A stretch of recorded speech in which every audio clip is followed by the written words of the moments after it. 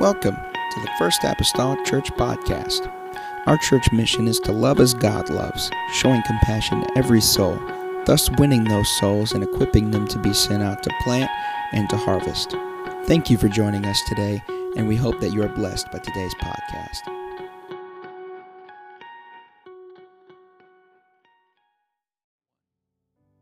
John 11, verse number 1, rather.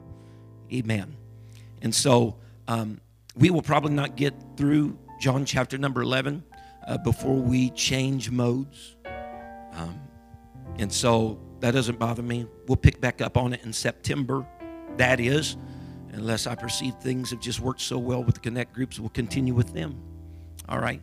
But as it stands right now, the plan is to go back to teaching in September. Again, unless that were to change, please stand by. Amen. For anything that may change. Amen. John 11 and verse number 1, the Bible says, now a certain man was sick. Anybody read John 11? Anybody know the story of Lazarus? Right? And a certain man was sick, named Lazarus of Bethany, the town of Mary and her sister Martha. It was that Mary which anointed the Lord with ointment and wiped his feet with her hair, whose brother Lazarus was sick.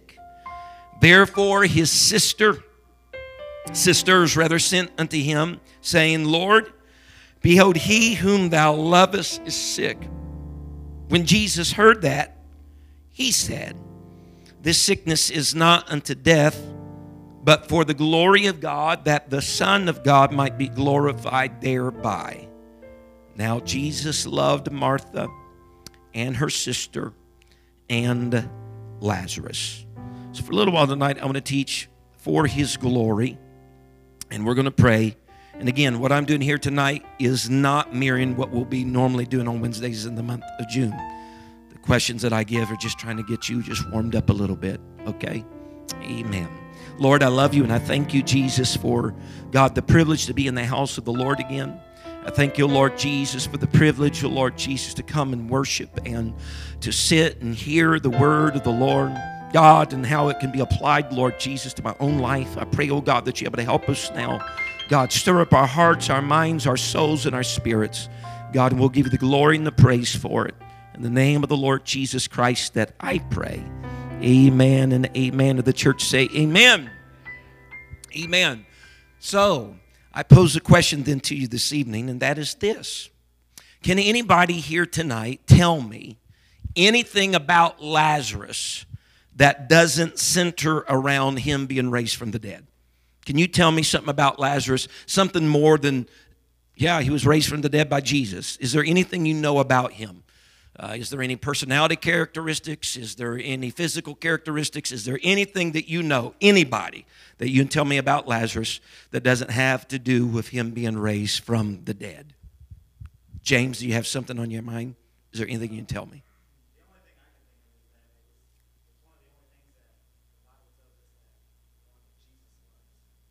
Jesus loves. All right. Anybody else? Anybody else have any other input to put on there? What about all these Sunday school teachers that's taught Lazarus for years? Anybody got anything they can tell me about Lazarus that doesn't center around him being raised from the dead? I'm looking at these people got gold star Sunday school teachers right here. Sister Rhonda and Sister Sheila for years have taught Sunday school and have no doubt included Lazarus. What about you, Sister Rhonda? Boom. Mary and Martha was the sisters, according to the word of the Lord. Anything else? Anybody? Physical trait, personality, anything? No? Everybody's tumbling through their brain trying to figure out what it might be. Yeah? What, Brother Alex, you have something? No agreeing? Amen. Because the obvious thing that we know is right, that Jesus raised him from the dead. That's like the big rock of everything. He was raised from the dead and brought back to life by Jesus. For that matter, and the reason why some of you have been scratching your head is because there's not much said about Lazarus outside of that. And I wasn't trying to be a trick question right up front, but I just, you make me second guess if I ever knew Lazarus, you know what I mean? But had it not been for this occurrence in Scripture of John chapter number 11, there isn't much more that we would know about Lazarus. For that matter, it's interesting because you look in Scripture, Lazarus never speaks. We have no recorded words of Lazarus. Lazarus never speaks. The house that Jesus often retreats to in Bethany when he's around the Jerusalem area, it's described as Martha's house, all right? And so what we know, huh? That's why he didn't talk. Maybe it was the sisters that edged him out. I don't know. If you want to look real practical at it, maybe it was. But nonetheless, so that's the case. So what can you tell me then, if you can't say much about Lazarus, and we're giving the sisters a hard time, then what can you tell me about Mary, or what can you tell me about Martha? Surely somebody knows some other information about Mary and Martha. Anybody? Martha was always busy doing. That's good. Anybody else want to add to that? What do you know about Martha? Sister Sheila, do you know anything about Martha? What about Mary? Do you know anything about Mary? She liked to sit and listen. True. Where did we oftentimes find Mary whenever she was sitting and listening? She was sitting and listening at Jesus' feet. We see that over and over again in Scripture. Amen. Anything else? Anybody else know anything about? Yeah, Brother Trout. That is another Mary. That is another Mary. And that is easy, because there are several Marys in the New Testament. Mary Magdalene, Mary the mother of Jesus, this Mary. That's an easy one to make. Sometimes I got to go back and look myself. Right. Yeah, I got to go back sometimes and just rethink my Marys too, because it's difficult. You get a lot of people Mary going on. But that's great. I'm glad that you remembered that, though, that was a Mary. Anybody else? Martha, Mary, anything? Say what? Washed his feet. Mary washed Jesus' feet with her hair. That's right. That's recorded in the Scripture, interaction with Jesus. And so in Luke chapter number 10, Martha received Jesus, of course, into her house. This is the famed interaction of Mary and Martha and Jesus, as we see in her house. And there's nothing even mentioned in Luke 10 about Lazarus, all right? It's just Mary and Martha that is being spoken of. And it's there that we see, as some have told us, as Sister Sheila told us, that Mary sat at Jesus' feet. But again, and Martha, of course, invited Jesus into her house to serve him, right? Doing her thing of being busy, as Sister McGee said. But again, there is no focus ever in Luke 10 that's directed toward Lazarus. As a matter of fact, as a pastor tonight, I could tell you more about Mary and Martha than I could tell you about Lazarus, right? Martha is the host, right? She's all the time playing the role of the host. And as Sister McGee said, she loves to serve. I would even go as far from Luke chapter number 10 that Mary loves to serve, but her serving sometimes distracts her from enjoying her company. All right?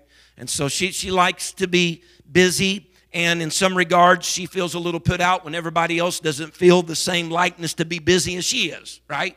Because she's like, Lord, aren't you going to say something to Mary over here that's sitting at, I'm over here busy serving. And Mary, on the other hand, we know that since she is commonly found sitting at Jesus' feet, or sitting for that matter anywhere. When we read later in the story here of John 11, and Jesus shows up after Lazarus has died, Martha runs out to meet him, and you know where Mary's at? In the house sitting.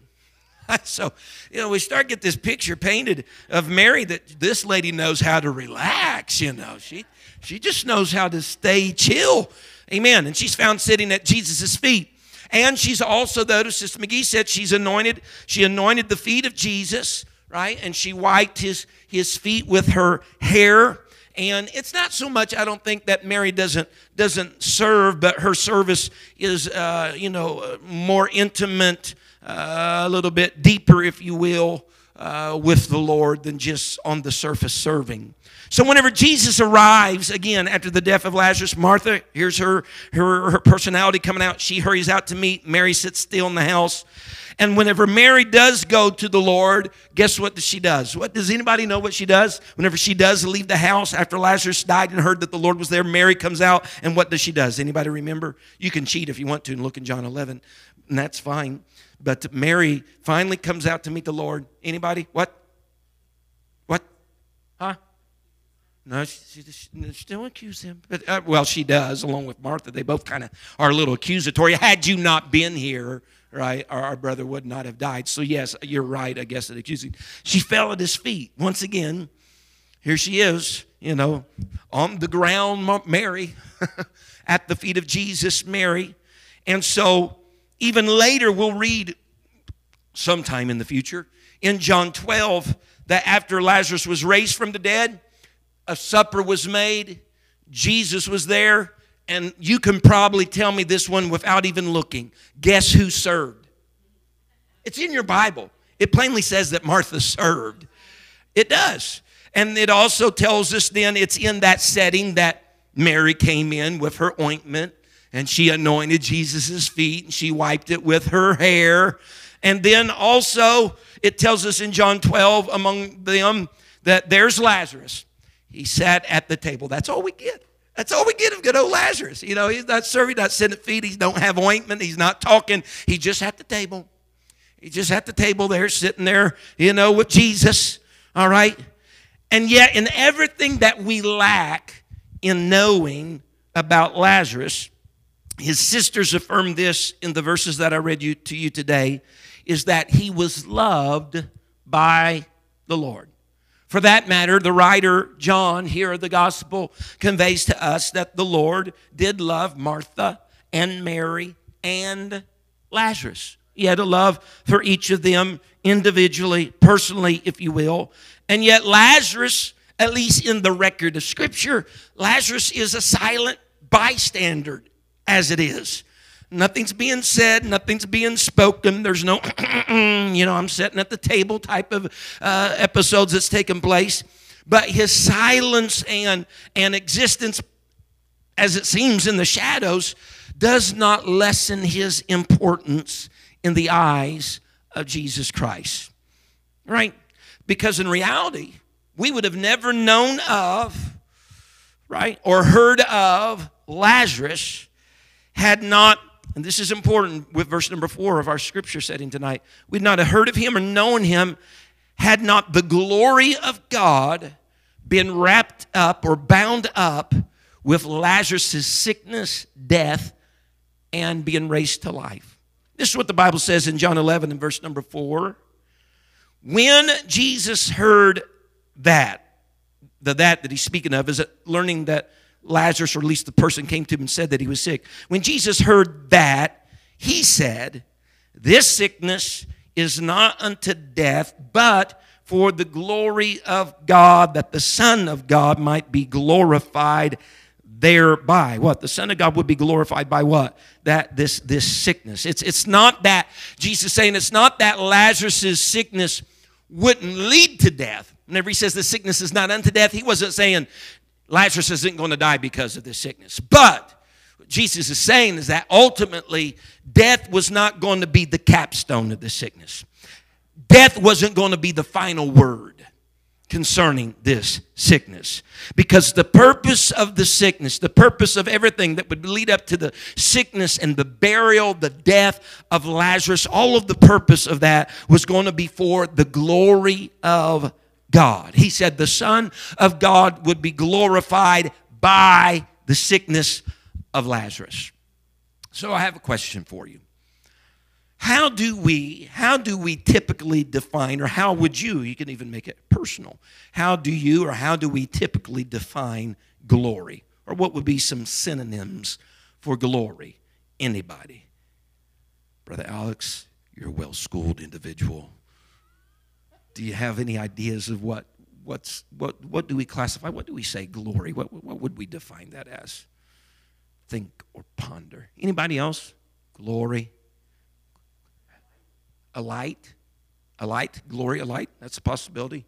Yeah, that's a possibility. Sister Sheila. Something could happen. Like, woo, glory. Amen. Anybody else? Oh, someone whispering over there. Fred. Graham, that's right. Honor, what? Position, glory. Typically define the word glory. In other places, even in John, and even here, glory many times we're talking about praise, right?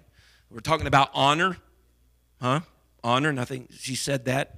And that's the case in many places. But whenever he speaks, that this would be for the glory of God, or that the Son of God might be glorified. It isn't so much just the idea of praise and honor would be given to God, or that praise and honor would be given to the Lord Jesus Christ. No doubt it was.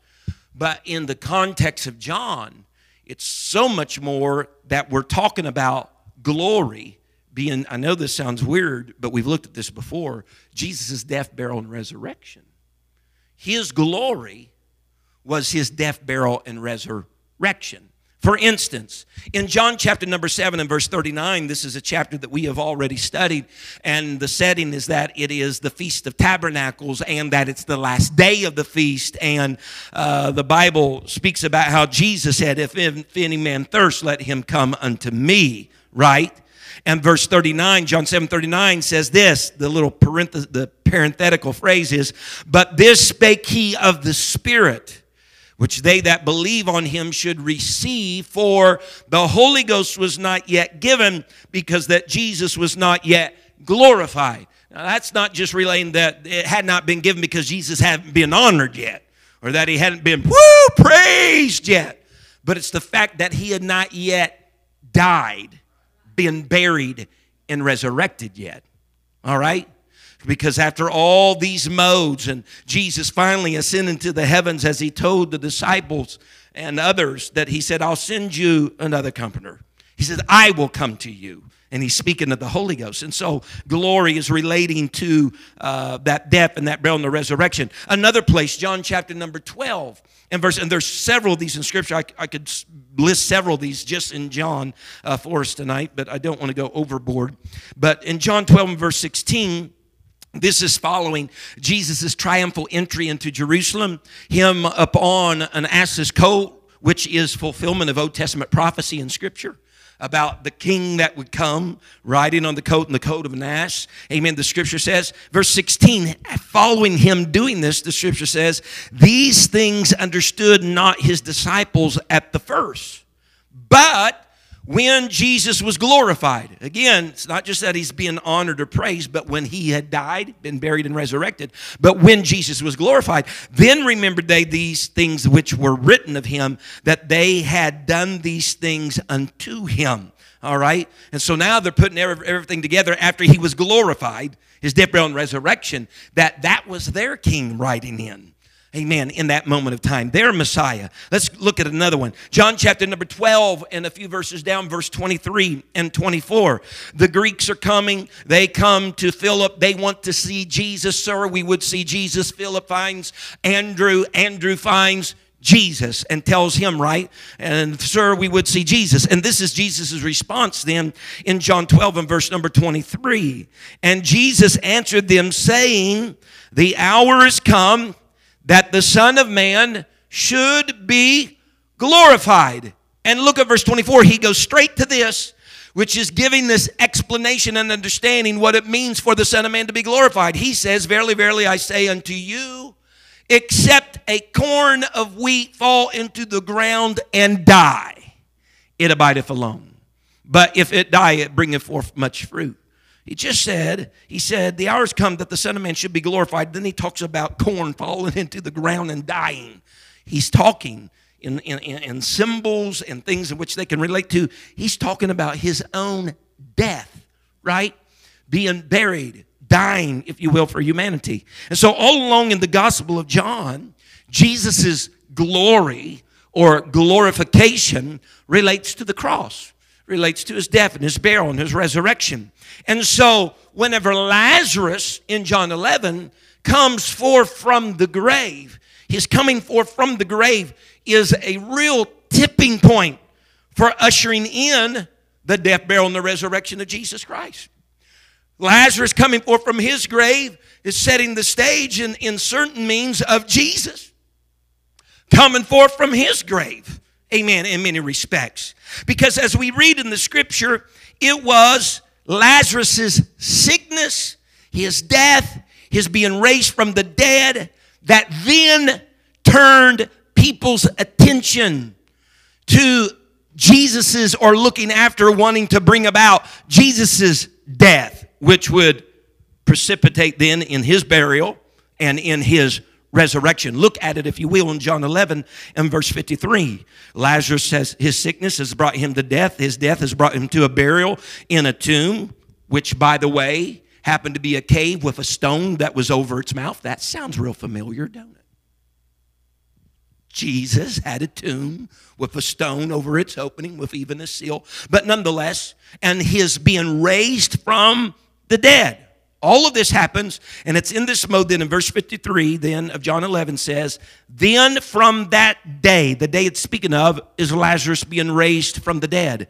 Then from that day forth, they took counsel together for to put him, speaking of Jesus, to put him to death. And so Lazarus' sickness, burial, and being raised from the dead really started a rolling of the ball, if you will, for them intently looking at, if we find advantage of somehow securing him, we need to get Jesus and we need to do away with him. All right? Someone say amen. So, Lazarus being raised from the dead, notably in John, and just the first half of John here, notably in John, John traces, and we have traced, whether you've knowingly or unknowingly been along for the journey in this, that he has traced 7 signs or 7 miracles that he showcases in his gospel. Those 7 that he showcases in his gospel, of course, wasn't all the miracles or signs that Jesus did, but he chooses these particular 7. Lazarus being raised from the dead is the last of these 7 signs. All right? The first sign, if you'll remember, all the way back in chapter 2 of this book, was Jesus turning water into what? Wine. No one said Kool-Aid. I am so proud of you. Amen. He turned water into wine. It centered around a wedding. And the last sign centers around a funeral, which is a little ironic, honestly. Amen. All we need is a baby dedication thrown in there, and I think we're good. Amen.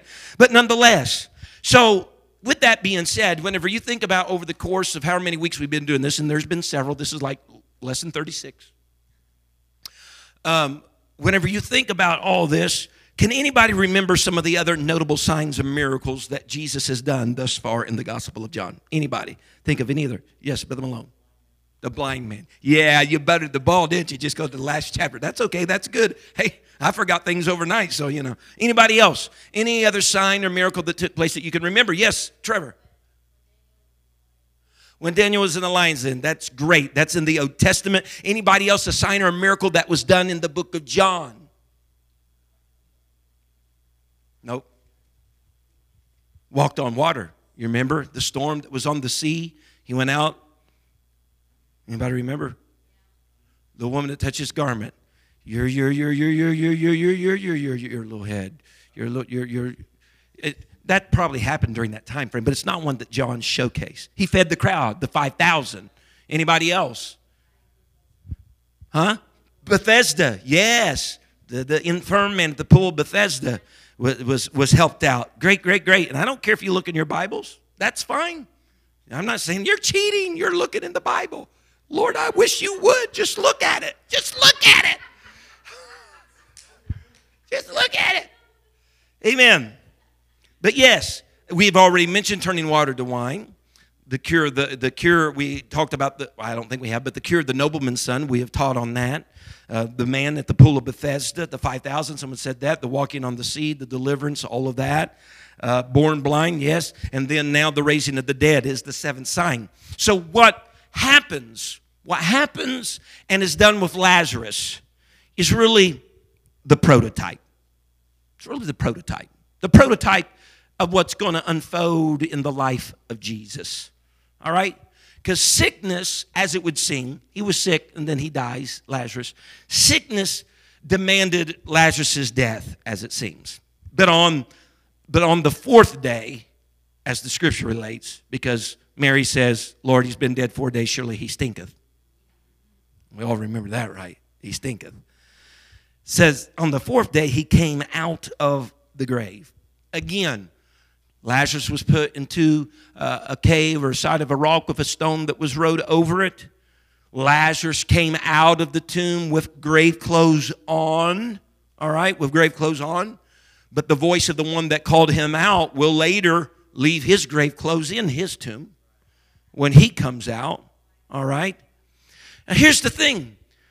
Jesus didn't need to practice for his own resurrection. I don't want anybody to get the idea. Well, he had to try it out on Lazarus, if he could do it himself. Jesus didn't have to practice for his resurrection. But Lazarus' story is a good illustration about what Jesus could do. Could do. All right?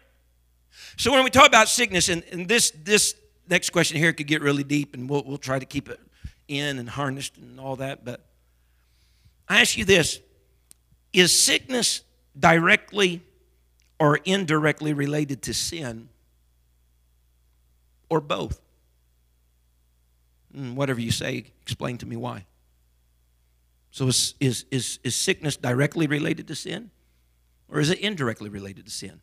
Or is it both? And if so, why? Anybody want to get the ball rolling for us here? Someone said, sure. Brother Terry. Mm-hmm.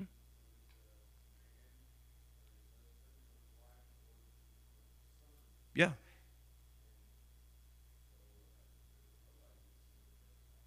Right. Right. Jesus was saying there's not a direct link here.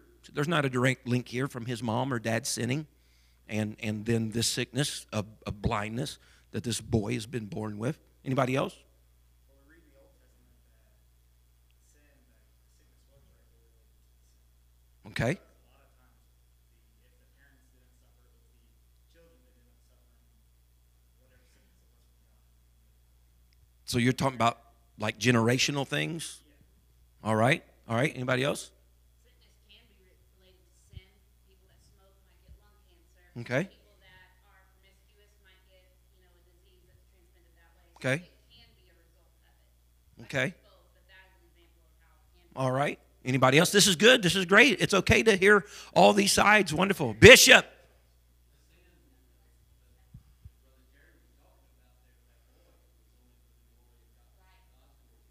Right. Yep. Sister Brenda. That's Sister Brenda back there, folks. Let's clap our hands. So good to see Sister Brenda tonight. I know you can't recognize her because she's got that mask over her nose and face. Yeah. Right. God using sickness to bring us to a place to have an open ear, open heart to him. Anybody else? Trevor, what you got?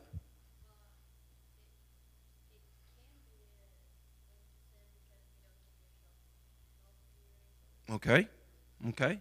Okay. All of this is tremendous. All this is tremendous. Anybody else before we move forward?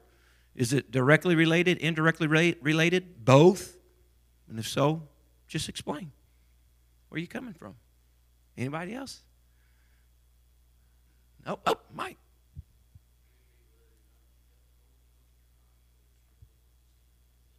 All right. All right. Anybody else? Sister Margaret? Sure.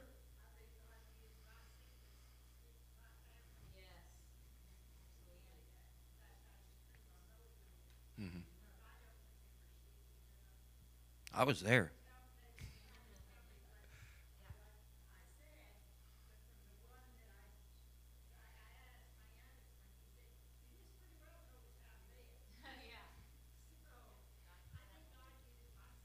Mm-hmm.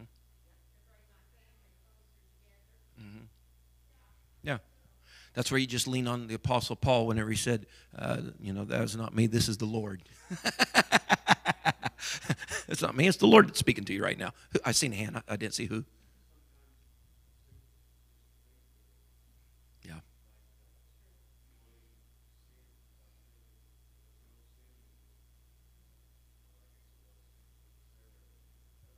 Mm-hmm.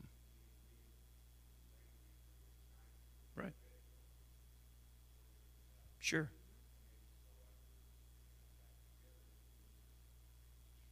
Right. Yeah, I heard him back there even. Mm-hmm. Yeah. Mm-hmm. Absolutely. All this was very good. All was very good. And I think that we heard from both sides really that there can be a both, that it can be absolutely a direct line related, and it can be indirectly, related and such.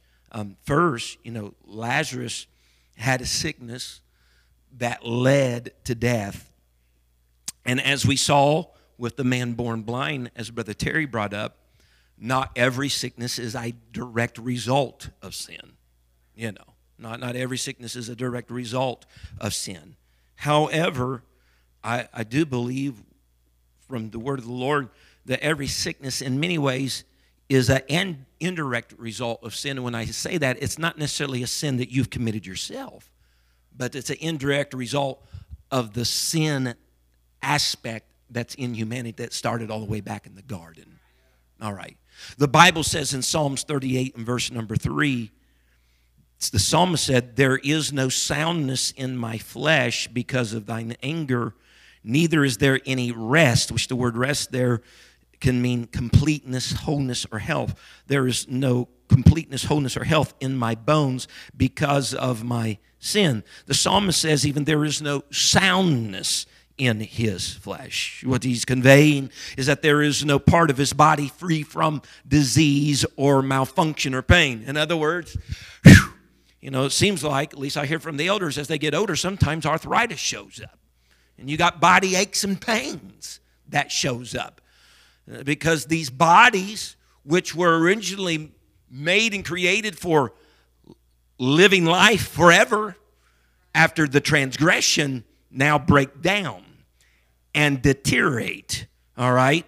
And so David says, there's no soundness in my flesh. He kind of chalks it up to, in part, he said, because of God's anger, which is literally translated can be because of his punishment on sin, the consequences of sin. Because sin entered the picture, of course, in Genesis 3, right? Adam and Eve were told what to do and what not to do. And whenever they partook of the tree of knowledge of good and evil, there were curses that were handed out to mankind. The serpent was cursed. The woman was cursed. The man was cursed. And as you read in Genesis 3, some of the things that come about with those curses is sorrow, pain, difficulty, struggle. Ultimately, he told Adam, from dust you came, from dust you're going to return. Death was a part of all of that now and ushered in with it. And so death and sickness and some of these things of sorrow and pain, all these are in many ways the result of a fallen and a corrupt world that happened all the way back in the beginning. Because, I don't know, I dare to say, most people die because of something. I mean, most of the time, it's something. Hypertension, lung disease, diabetes, COVID. They die because of something. Well, those some things enter into us because since sin, our bodies deteriorate. They break down. They're not meant to last forever. All right? There's no wholeness in our bones. There's no soundness in our flesh as time goes on. And so Lazarus died because of sickness, yes, but indirectly, sickness ultimately finds its foothold from the original sin of the garden. All right? Maybe Lazarus didn't do anything himself, but there's this whole broad brush that sin entered the world. And so it changed then the whole dynamics of the life of mankind, and his longevity was affected by the sin that took place in the garden. So Lazarus, yes, is dying because of sickness, but this isn't too far removed then from Jesus dying because of our sins. The Bible says in 1 Corinthians 15 and verse number 3, and I hope you all know, I might go a little long tonight because we've had this little interaction, okay? Just disclaimer for me, 1 Corinthians 15 and verse number 3, "For I delivered unto you first," the Apostle Paul says, "first of all, that which I also received, how that Christ died for our sins according to the Scriptures, and that he was buried, and that he rose again the third day according to the Scriptures." So Jesus, we understand, we know this, I know this is elementary, right? But Jesus didn't die for himself. He didn't die for his sin because he had no sin. He died for our sins. 1 Peter 2 and verse 24, the Bible says the who is Christ. If you read the other portion of verses above it, Christ, who his own self bare our sins in his own body on the tree, right? Talking about Calvary, that we, being dead to sin, should live into righteousness, by whose stripes ye were healed. Now, we agree, we know that Calvary brought physical healing, yes, but it didn't just bring physical healing alone, right? But even alluded to here that Calvary also brought a healing of the soul. It's interesting here because when you look at verse number 24, he's talking about our sins, how he bore our sins on his own body, dead to sins, all this stuff, by whose stripes we are healed. He's not just in the moment jumping to a physical, but he's alluding to the spiritual aspect of man. All right, let's just go a little further because we see this connectivity between sin and sickness in the book of James. James chapter number 5 and verse number 15. These are verses that some know. And the prayer, the wording is very important, and the prayer of faith shall, everybody say, save. Save the sick. And the Lord shall, raise him up. I like the terminology. And if he had committed sins, they shall be forgiven him. Verse 16, confess your faults. We could run synonyms for faults. Confess your sins to one another and pray for one another that ye may be healed.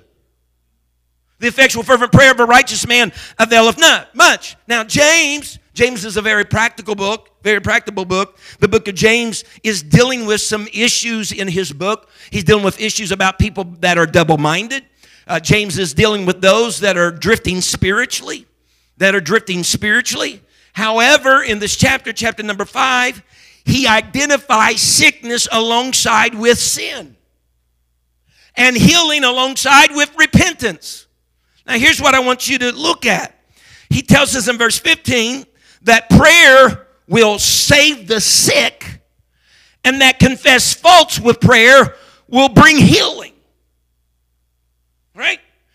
He's going to save the sick and he's going to heal those that confess their faults. The wording almost seems a little backwards. It's like I think the sick would be healed and those that confess their faults would be saved. But he's purposefully interlacing these two and making a connection between sin and sickness. All right? James is linking for us this connection. Amen. A connection that seems to stem all the way back again to Genesis, at least indirectly. That because of sin, it caused this grand shadow, if you will, of deterioration and breakdown upon humanity. Amen. Amen. In their bodies, so on and so forth. And so sickness took Lazarus to the grave, as we read in John 11. But humanity's sins also necessitated the death of the Lord Jesus. Now look at this, Galatians 1 and verse 4. Amen. And just let anybody know if you're waiting for the next question. I think I got through them. I was just trying to get you, just a little worked up, loosened up there. Amen. Don't want to overdo it. Don't want to tax you too much, but you all did great. Galatians 1 and verse 4. Who is Jesus Christ, who gave himself for our sins, that he might deliver us from this present evil world according to the will of God and our Father. Now, they laid Lazarus in a tomb with a stone that was rolled over its opening. Jesus shows up on the fourth day to call Lazarus from the tomb. Jesus raises Lazarus up from the dead on the fourth day. Now, listen, Jesus hasn't died, he hasn't been buried, he hasn't resurrected yet. But I'm convinced that if Jesus can raise somebody up on the fourth day of being dead, that he can probably take care of himself on the third day. Remember, back in John 2, he had told them, you destroy this temple. John kind of clues us in. He's speaking about the temple of his body. You to destroy this temple, and in 3 days, I'm going to raise it up. He had told them. You read all throughout the accounts of the different gospel stories, you hear him all the time conveying to his disciples, anybody that will give him the time of the day, I'm going to suffer persecution. I'm going to be handed over to the scribes and the Pharisees. This is going to happen. They're going to put me, amen, in a tomb, but the third day I'm getting up. The third day he's going to rise. You just look up those two phrases, the third day. Google it, third day in the Bible, and you're going to see all these times that Jesus said, third day, third day, third day. I'm getting up. This is going to happen, all right? Now, Jewish sources convey the belief that they thought that death was irrevocable 3 days after a person had died. I like it. They believed that death was irrevocable 3 days after a person had died. Some writings even declare and believe that a person's spirit hovered over the body of the deceased for about 3 days. And after decomposition began to set in, that the spirit would depart from hovering over the shell of the body that it once knew. If this was the belief in Jesus' day, then Jesus for Lazarus even came a day later. Whenever the mindset of the people was 3rd day, this is irrevocable. In other words, it can't be reversed. Jesus shows up even a day later. On day number 4. Someone say amen. And he reverses death to life. No wonder for that matter. No wonder Jesus even chose the 3rd day in his own life to say on the 3rd day, when everybody believes it can't be done, it's past an option, it can't happen. On the 3rd day, whenever you believe all hope is lost, when all possibilities are bleak according to human standards, I'm going to get up. I'm going to get up. And if you'll recall, this is just how much ingrained into the minds of the people. If you'll recall those 2 boys that were walking to Emmaus, you remember? After all the events that had taken place, those 2 boys that are walking to Emmaus, and Jesus comes in his resurrected form, amen, to come down and speak with them. Remember, they're kind of ignorant. They really don't recognize who he is. He's talking to them, amen, but they don't recognize who he is. And Jesus kind of asked them, what y'all talking about? And they're like, do you not even know what's taken place in the past few days? Do you not even understand how they put him on a tree and they hung him wide and they crucified him and they laid him in the tomb and the grave? Do you not even know all these things that are going on? And he's just listening to the reason. And this is what the Bible records in Luke 24 and verse 21 concerning these 2 boys of Emmaus. And this is their words. They're speaking to Jesus, although they didn't recognize him as Jesus. But we trusted that it had been he which should have redeemed Israel. They're talking about Jesus. Not the Jesus that's right in front of them, because they can't grapple that that's him. But they're talking about this guy that they laid in the tomb. We trusted that he would be the one that redeemed Israel. And besides all this, listen to him, I love it. And besides all this, today is the 3rd day since these things were done. What are they saying? It's irreversible. It's irrevocable. It hasn't happened to our estimation, so it's not going to happen. Do you know what they're saying? They're saying it's not likely. Amen. They're saying he's not going to rise. It's the 3rd day. And yet the one who was speaking to them in that moment was he who got up on the 3rd day. Jesus stands at the tomb of Lazarus.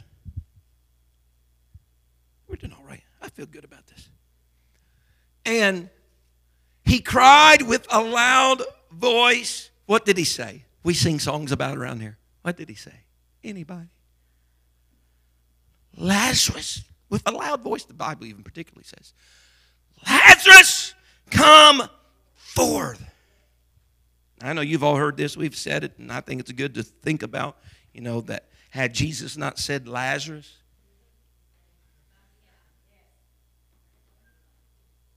we might have had a whole lot of people in grave clothes coming forth from their tombs. But Jesus spoke his name. Let's do just a real quick little connection back to John 10:3 that says, he calleth his own sheep by name and leadeth them. And leadeth them out. Now this is interesting. And I can't really honestly tell you I really knew this prior to this week. If I did, I forgot it, which that wouldn't surprise me either.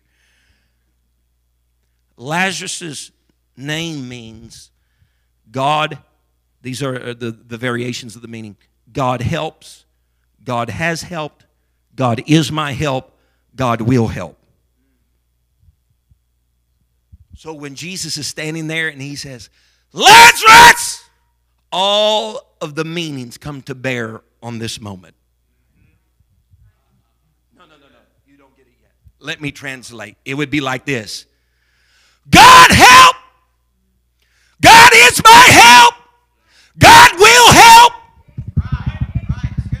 Woo! Hallelujah. And I think the proof is in the pudding, so to speak. Amen. Lazarus came forth. Now listen. I'm getting in this 40. God has just been with us. This has been the 8th miracle of the book of John. Modern day. It's this very miracle of new life restored back to Lazarus then, that causes now the people to consider Jesus' death in a very literal sense. Just stay here. My lesson tonight is for his glory. But figuratively, not talking about literal death now, figuratively, every person's death, burial, and resurrection today draws attention toward Jesus' death, burial, and resurrection. In other words, every modern day Lazarus story has a glorified Christ bound up in it. Now for Lazarus, they seen his sickness and the death and all that, and that made him think, let's Jesus die. It was foreshadowing really what was to happen in Jesus' own life. But now we're past that. Ours is a testimony about what happened. Lazarus foreshadowed what was going to take place, but our lives testify to what did take place concerning Jesus. Bound up in us is the glory of God, his death, his burial, and his resurrection. The New Testament Lazarus, again, he's foreshadowing, but now you all modern day Lazaruses. Amen. You all modern day Lazaruses, whenever you have died and been buried in resurrection, whenever you went, let me say it like this, through your repentance and water baptism and the filling of the Holy Ghost, all of that, bound up in that is the glory of God. Bound up in that is the glorification of the Son of God, because it gives testament to the work of Calvary. It gives testament to the work of the cross. Stand with me. Oh, man, look at that.